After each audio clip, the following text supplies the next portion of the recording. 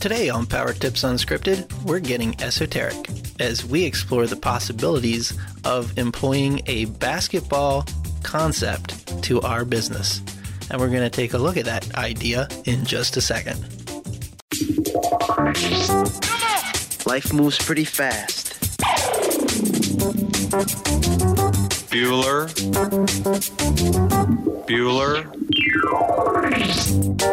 Hi, I'm Victoria Downing, and welcome to Power Tips Unscripted, where we talk about tips, tactics, and techniques to help you build a strong, profitable remodeling company.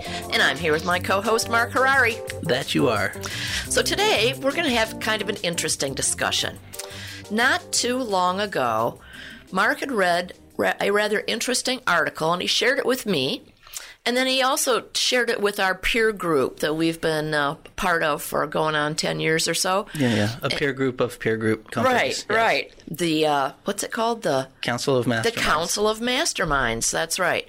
So we were talking about this concept. Kind of like sounds like the League of Justice and the... Ooh. Does that make us superheroes? I think so, yeah. I like it. So I wanted Mark to share this article with you, the concepts he gleaned from it, and see if we could figure out a way to make things more creative in your own business. Yeah, let's. I want to throw it out there to everybody. But right. Actually, before we do, so we're prepping. We're actually going to be heading out to iBiz, KBiz show in Vegas next week. That's right. And wanted to throw out there to everybody that's listening, if anyone is going to be there, if they want to try to catch up with us, meet up with us, can shoot us an email. I know we're going to be meeting with a whole slew of people at 5 o'clock on Wednesday at the Hard Rock Hotel in the bar area, I guess. Yep. Nothing formal, just kind of a meeting place. So I know we'll be there. And if you guys are going to be out there, also Victoria's speaking. Yeah. I am speaking. Steve Wheeler, our Director of Business Development, will be speaking. What's your topics, Vic? I've got two different ones. The one on Tuesday morning, I believe it's 10:30 to 11:30, is we're going to be talking about executive dashboards and KPIs, key performance indicators. And we're going to be talking about what should you as the business owner be looking at on a regular basis to make sure your business is performing at the highest level. So that's the first one. The second one's on Wednesday, I think from 9 to 10.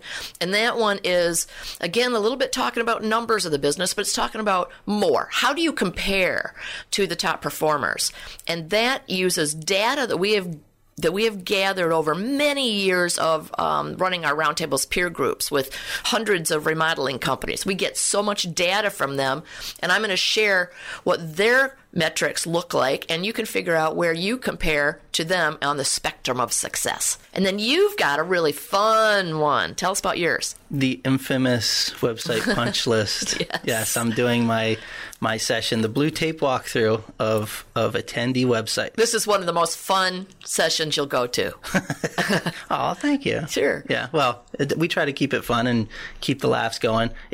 I've had people tell me it's more of a website roast. Yes. than anything else. But it's also very informative. It's, I think, one of the best ways to learn and understand this stuff is through real-life examples versus conceptual marketing ideas that are just kind of thrown at you. So seeing it live. Actually, if you guys are going to come out and attend, submit your website to me.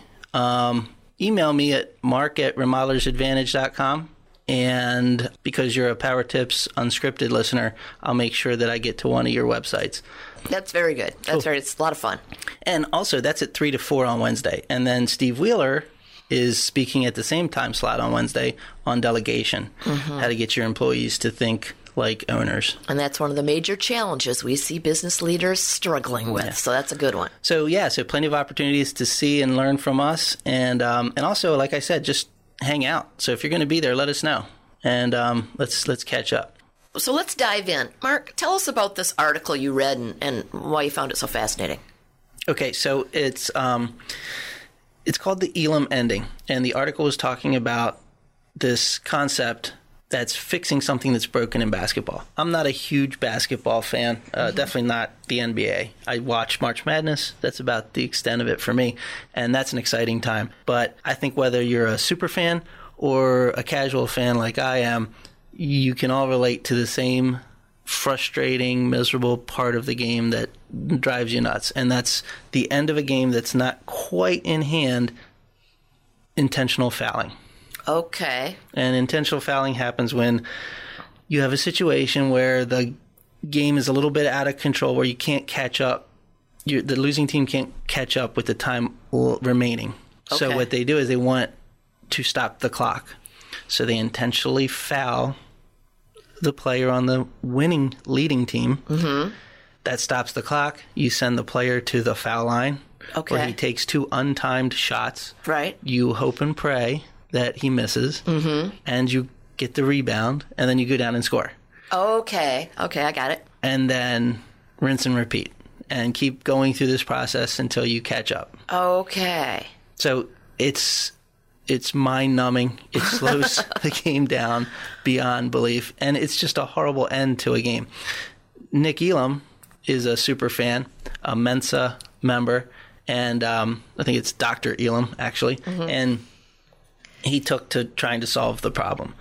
And he studied a whole, 3,000, 4,000 games, NBA, college, all across the board. And he found that 50% of these games end with intentional fouling. Again, 50% of the games end with this mind-numbing experience you just described. Right. Boy, right. That would make you a non-fan, wouldn't it? Well, the worst part is that only 1.5%, that was the success rate of this strategy. So it's virtually impossible to win using this technique. Why do you think so many? Well, there's no other option, because if there's, say, 1.5 minutes left and you're down by 10, I don't know what's the shot clock depends on where you are, but let's say it's a 35-second shot clock. That means you can possess the ball for 35 seconds. Mm-hmm. So a minute, that's 1.5 minutes, that's 3 possessions. Yes. So you can't make up I got 12 points in 3 possessions. All right. You know what I mean? Yep, so it just the math doesn't work. Right. So you have nothing left. There's no other arrow in your quiver other than to foul, stop the clock. Anyway, it's a pretty miserable experience. So Nick Elam created the Elam ending. Here's how it works. Once you hit the 4-minute remaining mark of the game, with only 4 minutes to go, the next stoppage of the clock, they turn the clock off. There's not going to be any more clock on the game. Okay. Whatever the score is at that point, you add 7 points to the leading team's score. Not literally. No. You add it, and that becomes, whatever number that is, becomes the target score to win the game. Okay. That's it. It's that simple. And so let's look at an example. It's 60-70. Mm-hmm. 4-minute mark. It's 3 minutes and 16 seconds, and the clock stops. Yep. Okay. At this point, it's 60-70. We turn the clock off. We add 7 points to the 70 of the leading team. It's 77. The first team to 77 wins. No, untimed, no clock. Okay. So what this does is it stops the need to intentionally foul completely. You actually need to play better defense now. Mm-hmm. So you get a defensive mindset. Both teams get to still play their strategy. They still get to play normal basketball. Mm-hmm. The fun stuff. Not rushed and crazy tactics and taking long half-court shots and all that stuff. And you also guarantee the game ends in a made basket. Yeah. Which is very exciting. Right. Made basket. It's like, Woo! Think about any basketball game where there's a score at the buzzer. Yep. That wins the game and everybody comes rushing up. All the movies. Right. Well, so every game will end with that made basket experience. Yeah. I mean, it's fantastic. And the NBA hasn't taken this. The NCAA, the college, they haven't taken it on. But there is something called the basketball tournament. I think it's 6 or 7 years now. It's kind of an amateur, anybody can enter it type of a tournament. And it happens in August. And 64 teams compete for $2 million. Wow. And it's broadcast on ESPN and all that, and it's kind of anybody's opportunity. It's kind of cool. But the basketball tournament took this on, I think, last year. And adopted the Elam ending. Yeah, and they went ahead and flew, and it was very well received. It was extremely exciting. Fans loved it. The players loved it. Some of the players had to adjust. from what I was reading, and after I read this main article, I kind of did a little bit more digging. I read that some players still fouled because it was what they'd always done. right. Yeah. So, so there was some of that weirdness, but overall it was very well received. So anyway, very cool, right? So what's the point? Why am I saying this? Well, it occurred to me as I was reading this that just the idea that the rules may need to change. Your scoring system may need to change based on the situation you're at in any capacity across any industry, in business, in sports, whatever. Because that's what's intriguing. The rules of the basketball are there for a very specific reason with fouling, and it keeps the game clean and moving forward, and you can foul out of games. All the rules are great. The very rules that make the game great become a detriment to the game in this situation. Right? So it got me to thinking, what are situations in business, in our companies, that may suffer from a similar scenario? I'm sure there are things that, again, the business owners and the leaders, the key managers, have always done things a certain way. If they started to look for the frustration points in their processes, our remodelers, you listeners out there, if you think about where those frustration points are, just like they were the end of the basketball game was frustrating to you, and looked at it with a new set of eyes and tried to, again, think outside the box and think creatively, are there times and places where the rules should change and need to change to make the ending more exciting and happier for everybody? I don't know. It could be anything. I mean, scoring, incentives, bonus structures. Well, how do you mean? Goals, anything. I mean, all these kinds of things. Even with like processes, sometimes you have a process in place. Is it perfect? Does it work in every situation, in every capacity? Does it work at every stage? Does this process work? I don't know whether it's a handoff or a change order or something. Does it always work? Maybe it does, but I don't know. But maybe there's a situation where, you know what? Our change order process really kind of gets wonky when you're in the final phases because of X, Y, or Z. Right. But, it's our process and it works all the rest of the time. So it is what it is. Well, maybe, and I'm just speaking hypothetically here, right. But, there's an example. Maybe the process just gets a little wonky because of circumstance. So there's nothing to say you can't change the rules of the game for that specific circumstance and improve your again, I was talking about bonuses and commissions is probably easier. So give us an example. Well, it's kind of unique with remodeling sales. Let's say you have a service agreement division where you do handyman services or something. You got to do 100 service agreements a month, kind of a target goal, just for simplicity, right? Yep. So the salesperson has a goal of 100 a month. What's his incentive to do 125? Or 100? If anything, he's disincented. Is that a word? Yes, I think so. He's disincented. If there's a week to go and he's already hit his 100, why not sandbag 30? And then come out of the gates next month, firing on all cylinders. I got 30 on the first or second day. Right. Now I got smooth sailing this month. Right.